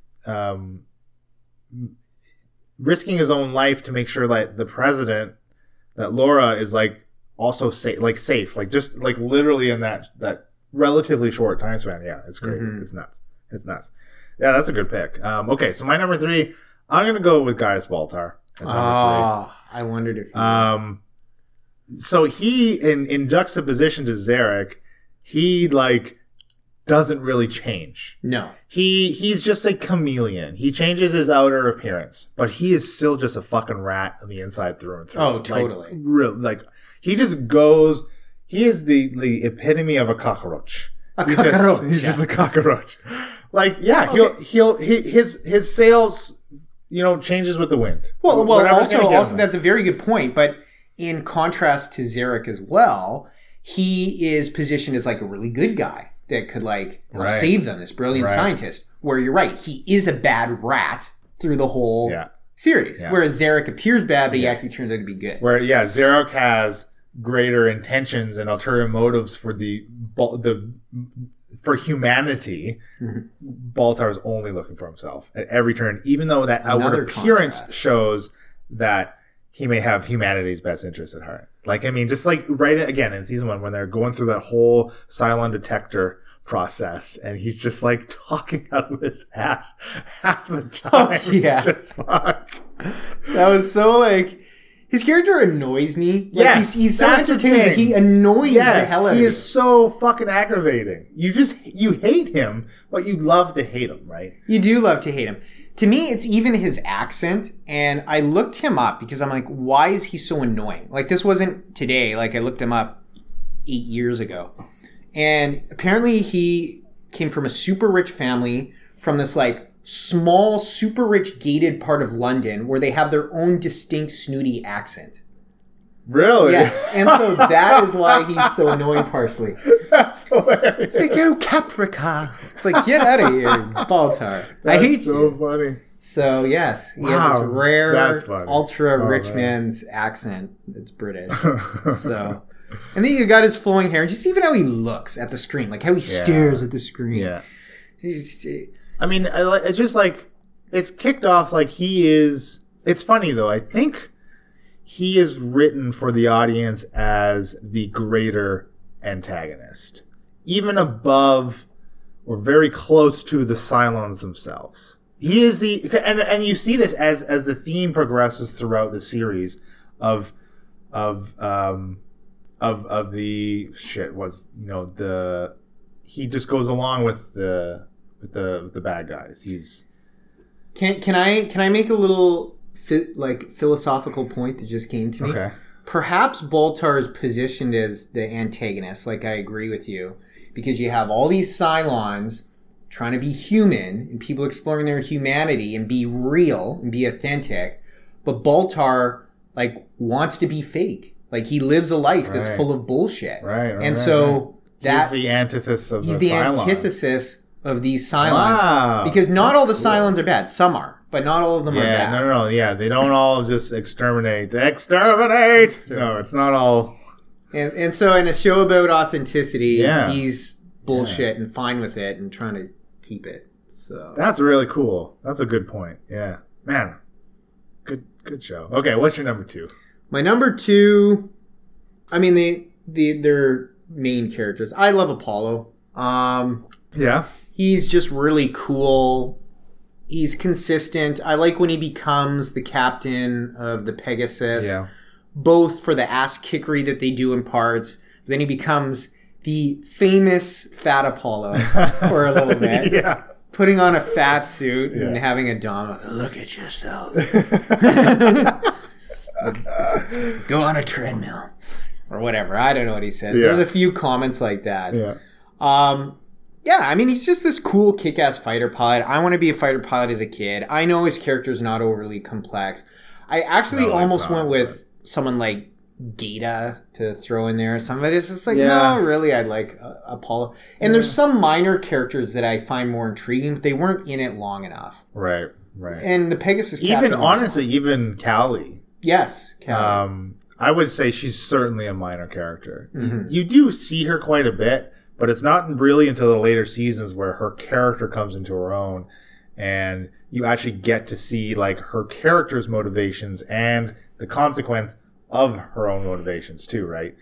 I think that's a solid pick. It's kind of hard to argue against the pick because his character doesn't really do anything bad in his overall character arc, but his character's not outstanding in his development. Mind you, honestly though, like, I mean, they have that. He's got, and this is in line with Starbuck too. I mean, they kind of both share this arc about, you know, how they fucked over his brother or whatever. Mm-hmm.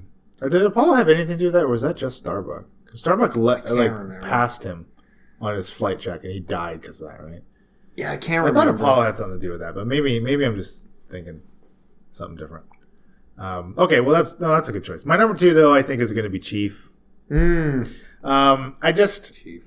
yeah. I don't know. I just he's just like lovable. He's like the big bear. He's just kind of like, but he's also very badass in his own right, and like does command a certain level of respect himself. Yeah.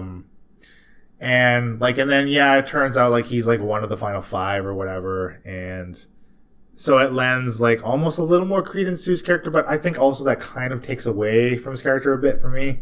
I don't know, that whole like final five silent thing I didn't really like. I don't know, I don't think the fruit bloomed as well as they thought it was going to. Well, and you wonder how pre-planned it was, or was it like Right. only half a season in advance? So Right. like, okay, well, who would be the coolest or like most surprising people Right. to just make Cylon? Yeah. Because usually you breadcrumb this shit in Yeah. movies, and Yeah. I don't think he was breadcrumb much as I can remember. No. I know they had that whole music thing all along the Watchtower, but like I think they only played that out for like maybe an episode or two before we actually like they finally all meet Exactly. as they're chasing this music. And we see the final five.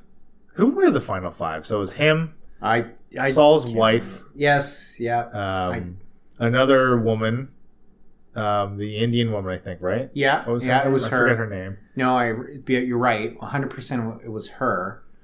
Was Wow, I don't remember the other two. Oh, wasn't it Starbucks' boyfriend? The new boyfriend? Oh yeah. He's wasn't he like another pilot, like a kind of hotshot Yeah, pilot? I think so. They found him on Earth when they went back to Earth, didn't they? Was that him? I can't. You know what? I can't remember this much. I can't believe you can't Was remember the Hot final Dog- was five. Hot Dog Hot the Dog was last one? not a final Huh? five. No, Or was it Callie? no, it wasn't Callie. It wasn't Callie. Who the hell was it? Man, I can't believe you can't remember that. That's brutal. That's brutal. Well, I never. It's been a while, Whatever. and I didn't obviously rewatch the whole thing for this. Okay, my number one. I'd be surprised if this is not your number one. Admiral It's Bill slash fucking Adama, Captain yeah. fucking Adama. Goddamn Adama. Edward James Olmos is so good as a grumpy old admiral. God. I don't think he screws up. Like he may not have had the best lines in some episodes or some stuff like that. This man always delivers in his scenes. Yep. My favorite line actually of his, I don't know why, is from the miniseries, but just like regroup and prepare for counterattack. Yeah. Like, there is no counterattack, Yeah. Odama. You're the last You ship are in the the galaxy. counter. Yeah. No. It's just like, well, and I think like, I mean, yeah, he goes. So he's set up to be the savior of humanity, really. But like, he himself, I don't think believes he's up to that task, which I think is why he collaborates and kind of confides in the president, Laura, quite a bit. And I think that's really kind of how that relationship blossoms and arcs into. I think. I think it's born out of that a little bit.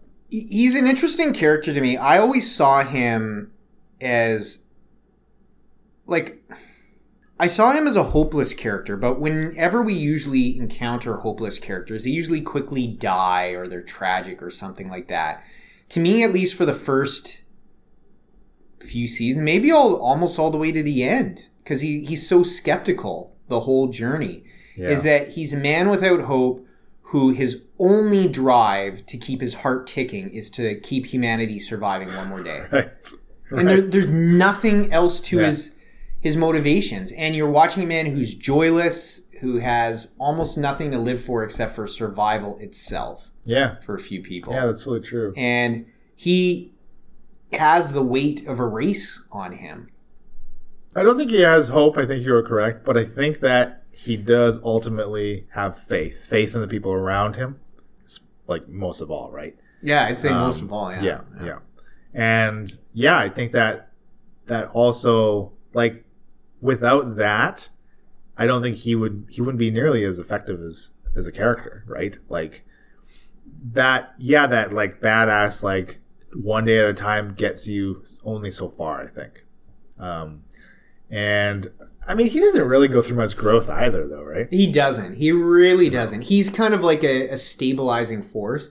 I would use the term like an anchor, and like an actual ship anchor. Like he just keeps, no matter what else is going on with the drama, he keeps this kind of central guiding bell curve, keeps the wheel going straight as much as possible.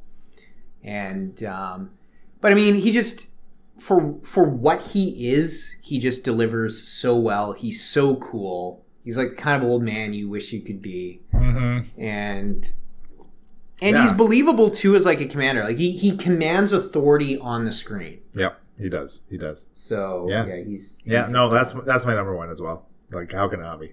Yeah, I know. It can't not be. It can't not be. I mean, it's almost like you want to pick someone else just because, like, obviously that's so obvious. Well, I put as a joke Caprica 6. But it's like, well, did you actually have any runners up? Because I actually have like one specific runner up. I really like number 3, Lucy Lawless. Yeah, she was like really one of the sympathetic Cylons too, right? Or at least like a model of her. I really like that too, how they explore in the series that, yeah, they're being reprinted and there are numerous copies, but like they're very still unique. Yeah. And they're really individualized despite basically being like clones, like robotic clones. It's Blade Runner-ish in a way. Right. It's like, what defines humans? They bleed, they're manufactured. Because like they're not cyborgs. Like what? Like, when like it's funny sometimes when you think of Cylon offhand, especially the human Cylons, like they don't have any robotic parts and they're not half robot, half humans. They're literally like flesh and bones. I know, right? and it's you kind of wonder like, okay, well, why can't they coexist? Well, I guess because humanity enslaved them, and now they want to do it in turn. Yeah, now they want to do it in turn. Yeah. So that's kind of why. But even then, within that, they find this humanity to save and work with their fellow humans. I mean, that was one of the things that I felt made the show a little less compelling, is by the time you get to season 4, most of the Cylons are friends, or like a bunch of them are friends with the humans for basically that whole season. And you've got the Battlestar flying with the base star. And it's just like... Yeah, that overarching like threat is minimized. Yes. And it turns into this kind of metaphysical exploration / religious event thing that it just doesn't pay off, honestly. No, it doesn't pay off at all. No, it doesn't. That's one of the most brutal things. So I don't know if you looked it up on the trivia or whatnot, but they actually didn't know if they were going to get a 4th season. Okay. But they derailed everything with the 3rd season so much by putting it on that planet. Right. So you had already changed the show so much that by the time you get back into space, it felt like they were winging it. And I remember seeing on the special features for season 4, and I thought this was a fault, but the actors started to get so, like in real life, started to get so attached to their characters and so like drunk on their own success that there's a whole special feature about basically them walking in to the producers and the directors and saying, change this, change that, change this part of my story. And you actually see them be like, no, we're not going to do that. And it was like the one special feature I remember the most, because you see this tension between the actors and the producers. And I think that kind of turns out in some shit. I mean, Starbuck being an angel always gets panned. Like, what the fuck? An angel isn't even explained, but she just happens to be one. Yeah, exactly right. Like, nowhere in the lore of this universe have they ever mentioned anything like that before, and then suddenly they're throwing it in, which is very fourth wall breaking, right? Yeah, like out of nowhere, very out of nowhere. Yeah, I mean, and how long was she an angel for? Like, how long has she been, I guess, dead for then? Since she got into that Cylon Raider, reprogrammed it, and got off that planet, right? Yeah, which was like season 2. I thought it might even be season 1. Whoa. Yeah, I thought it was pretty early. Like, this is like the series that I would love to go and rewatch, but I would like probably have to sift through some of the filler stuff, right? Like, I would have to like look up some synopses and maybe, I wonder if that exists somewhere outlined, like a optimized viewing guide for BSG that skips these filler shit that you don't need, right, to really get the full arc of some of these characters. Because like a quote unquote good filler episode, which is still progresses characters, right? Like they should still really be necessary, even though you are forced to add in 8 extra episodes to your season, right? You need to make something of these episodes. Sure. And do you remember there's one episode in the Community that's considered like the worst filler episode? Yeah, Scar. Yes. So Scar. Bad. It was absolutely hideous. I remember watching it. I'm like, these are the actors and this is the enemy ship, but what I'm watching is like the and it's like stupidest thing. Starbuck, like out of nowhere, has this weird obsession all of a sudden of like murdering this one Cylon raider. It's like, what the hell is happening right now? It's like you were manufacturing conflict because you don't think your main story has enough. Like, what? I don't understand what's going on. It doesn't make any sense. No. It's one. If you look at it, I guess in a crazy way, it's like I guess it's 1/84th of your show, so it doesn't seem like much. But it's like 1/22nd of an episode or of a season, 45 minutes of your time spent all about just one Cylon fighter that's good. And it's like... I mean, could you imagine watching that show week to week and then you get that for 1 week? I think that's where you go on the interwebs, on your your GeoCities website and just start saying, I hate this episode. Yeah, I think so. Like, I don't know. But contrary to that, I think 33, which is the first actual episode, is one of... I actually wrote this down. I think it is the best first episode of a show I may have ever seen. Yeah, like, it is so compelling and it hooks you. It gets its hooks into you. And you're like, how are they going to escape this? And it's an original idea. It's so... How are they tracking us? Yeah, it's nuts. It's funny because the first time I watched The Last Jedi with how they were getting tracked, I'm like, this is the bullshittiest version of 33. And I remember actually, I don't know if I wrote it in a blog or on some... I wrote it a bunch of places somewhere, like maybe in response to YouTube videos, saying like they ripped off 33 from Battlestar Galactica for this plot line.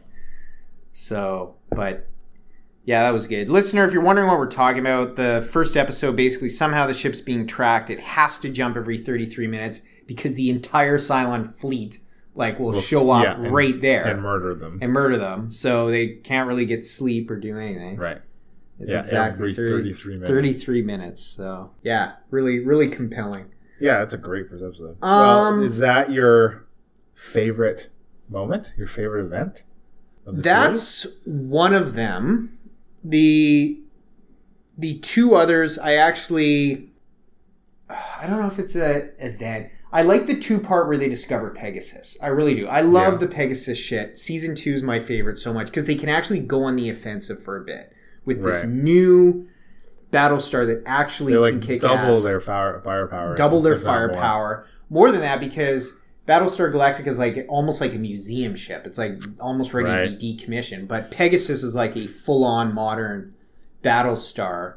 And they just do so many good little episodes with that. Mm-hmm. Do you remember the one where they've kind of got the engineer who ends up... He was the engineer in Pegasus, but he ends up being the captain. And you're like, he's not a good leader. He's inept. But then he sacrifices himself. Yeah. And it's really compelling and emotional, that scene. It's so redemptive. Yeah. And then you feel so much empathy for his character after just hating him for so long. Exactly. Yeah. So, I guess, well, it's our podcast. We can say what we want. So my favorite moment is the discovery of... That's cool. That's a good one. That was an easy choice for me. My favorite one is season 3, episode 1, Occupation, where they've found this planet and they have settled, thinking they're safe from the Cylons, because this planet had originally not been on their Drata system, which is their scanning system that they use. And the Cylons find them and they enslave them, and there's a rebellion. The humans are rebelling against them. They're like resorting to human suicide bombers, trying to make a dent in the Cylon force. But the Battlestar Galactica, still out in orbit, in space, they manage to get a message from the rebels and they mount a rescue operation.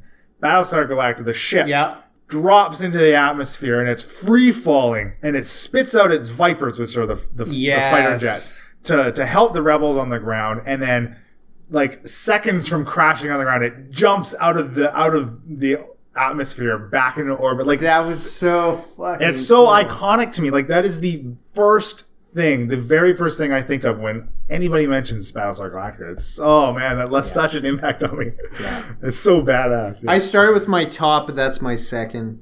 It was a mind-blowing moment. I remember I would watch most of it with a group of friends Sunday evenings. Like every Sunday evening, unless it was a holiday or someone was super busy, I bring over one disc and we watch all 4 episodes. Oh, and then I nice. remember when we watched that one, people were just like cheering, like, woo! In this guy's living room. Oh man, that's such a great episode. God. I really like there's that episode where they discover the old Cylons and you get like the old like Vocatron voicing and the old ships. I thought that was really cool because growing up as a kid, I thought, we are the Cylons or whatever, that was so cool. Just that vocator voice. So that's one of my favorite moments. Yeah. Oh man. It's a good show. It's a fucking good show. It's a really good show. Actually, the opening shot of that show, I believe it's the opening shot, was my old university. Oh yeah. Yeah, SFU. They used the academic quadrangle, it's called, this like square of suspended in the air on concrete pillars classrooms. They have like this market in there, so that was kind of cool. That's cool. And actually digitally enhanced, so they go all around SFU, so I know exactly what it looks like, but they like digitally enhanced buildings where there's no buildings and steps where there's no steps. So it's kind of cool to see. That's cool. Be like, Trisha Helfer walk those steps. Those imaginary steps. Imaginary steps. Man, she was so gorgeous. Yeah, she was I think a big draw for that show. Like a big draw. I mean, she was the sex of that show. Oh, she Right? was, Like, literally and figuratively. Yeah. She was the embodiment of sex for that show. Yep. Yeah. I don't know. Any moments you just want to bring up? Nothing that really shoots to mind. Just like that fucking jump into atmosphere. God, that blew me away. I mean, this is, whatever. But when the Cylons first start taking over and just destroying everything and all the ships, I thought that was really cool. Yeah. Disabling them. And it really got me into it as like, oh, crap, this is a show about survival, and this one ship is going to survive, and it's just about these small groups of people. Like, it just... Yeah. It makes me want to watch the Millie series. Like, I want to go home and watch the Millie series. Yeah, I know, right? So, do you think the show with its legacy, do you think it's underrated or overrated? Man, it's so biased. It is biased. It's just an opinion. I'm going to lean probably to overrated. I will agree with that. I think that even myself overrates this show. Mm-hmm. Like all of the good things we said about this, I think like we're hyping the shit out of it to leave someone possibly disappointed to go and watch it now. Now, can you articulate? Because I will articulate after, but can you articulate why it's okay? So, and again, this is based on somebody going who never seen it to watch it right now. One, I think it as good as the effects were at the time. I think yes, they're of course going to be dated. I mean, that shit has come so far in the last decade. Mm-hmm. So yeah, some of the effects are a little dated, and I think that is a big downside for a lot of people. But I think that like say if you were speaking to somebody like even like 5 years younger than us that was going to watch this, the way that just even content is consumed and produced, and it's just all, I think it's just overall, it's just dated. It just has a dated feeling. And even some of the themes may feel a little dated, which is kind of weird considering it's a sci-fi, it's a science fiction show, but not to say that they aren't relevant still, but I think I think it's just overall, I could sum it up as it's going to feel dated, I think, to some people. And I think nostalgia plays a large part in my, personally, for me, loving the show. I think it's very nostalgic for me. Even though it wasn't very long ago that I had first watched it. Because I watched it after it was finished, when it was off air, I think. Right. Yeah. Right. For me, it's actually more on a macro level. When I was thinking about it, I was thinking, you know what? I only love half the show. I only love season 1 and 2. Right. And season 3 was okay. Had its moments. And I hated season 4. And so when you throw that and do like on your calculator, click, click, click, divided by 4 and try to find the average, it's not actually that fantastic of a show when taken in totality. This sounds like so evil when I say it because there's so many compelling reasons to watch it. Yeah. But the problem is, like, and listener, watch it if what we've said sounds compelling. Draws you in. But, and maybe that's a good thing that the first 2 seasons are awesome. But it's going to get to be a slog. And if you say, I want this show and buy 4 box sets of DVDs, you're going to be disappointed with season 4. I'll tell you that. And so for that reason, I can't glowingly. No, I think that's a really good point. I mean, like, even those first 2 seasons still have their share of episodes. I mean, I think Scar was a season 2 episode. And it's not the only, like, poor filler episode. No. Again, they're filling like 20, 24 episode like runs for TV for like serialization basically, right? Like, it was just it was a different time for TV production. I think it really suffers from that, where it could shine so much. Like if this was incepted and like rebooted from the original 70s series, like now, I think it would be fucking phenomenal. Oh yeah, I mean the ships would be photorealistic, right? So there goes. Now, obviously, you wouldn't have the same actors. I don't know. I think that is what this show stands most on is the actors, like the cast, right? Like the cast is far and beyond the best thing about this show. Yes, I would absolutely agree with that. Yeah. Like I said, scanning through that list on IMDb and being like, love her, she was great, he's good, he's awesome. There's so many, just like all the secondary characters. I mean, I'm not really, I can't really think of, okay, can you think of a character that fell flat for you? Like that was clearly written as to be more impactful than it may have. No, there's a character I hate and wish wasn't in the show, but he's super, super minor. Okay. Hot Dog. Who's actually Edward James Olmos's son. Really? So, yes, I didn't know that. Even though he's an ugly as fuck and doesn't look like his dad. So I wonder if his dad shoehorned him into the show. Because the actor sucked. Him as a fighter pilot was lame. I mean, he looks like Adrian Brody from The Pianist's like runt little brother. And I think Adrian Brody from The Pianist would be a better fighter pilot. So. No, he couldn't handle the G's, man. He couldn't handle the G's. He's the master of the G. King of G. Okay, as much as I liked him, like Hilo was not much of a character. Oh, man. Like, he didn't do much. That's actually a good point. Like, I still like him, like, though. He's cool. He's big. And it's like, there's the only compelling part of his story is to do with his relationship and his baby. Who was, she's one of the other 5. She was one of the other ones we were playing. But wasn't she discovered like right away? I thought she was like... Oh, no, she's not a 5. She's one of the original. She's one of the 7. Of the original. I think she was one of the first ones they found on the ship. Yeah, you're right. And he is only compelling at all because of his family. Yeah, his ties to her. The people around him is what props his character and his character development, which he doesn't really have. Because he's always has the same motivation. Like, he loves her, right? Grace Park is the actor. Yes. Vancouver actor, by the way. Right. Also connected to the, what's the name of that cult? Scientology? No, not Scientology. The other one. The bad one. The bad one? No, I mean, like, the sex one cult. Oh, she's connected to that? Yes, she is, along with, oh, wow. What's her face?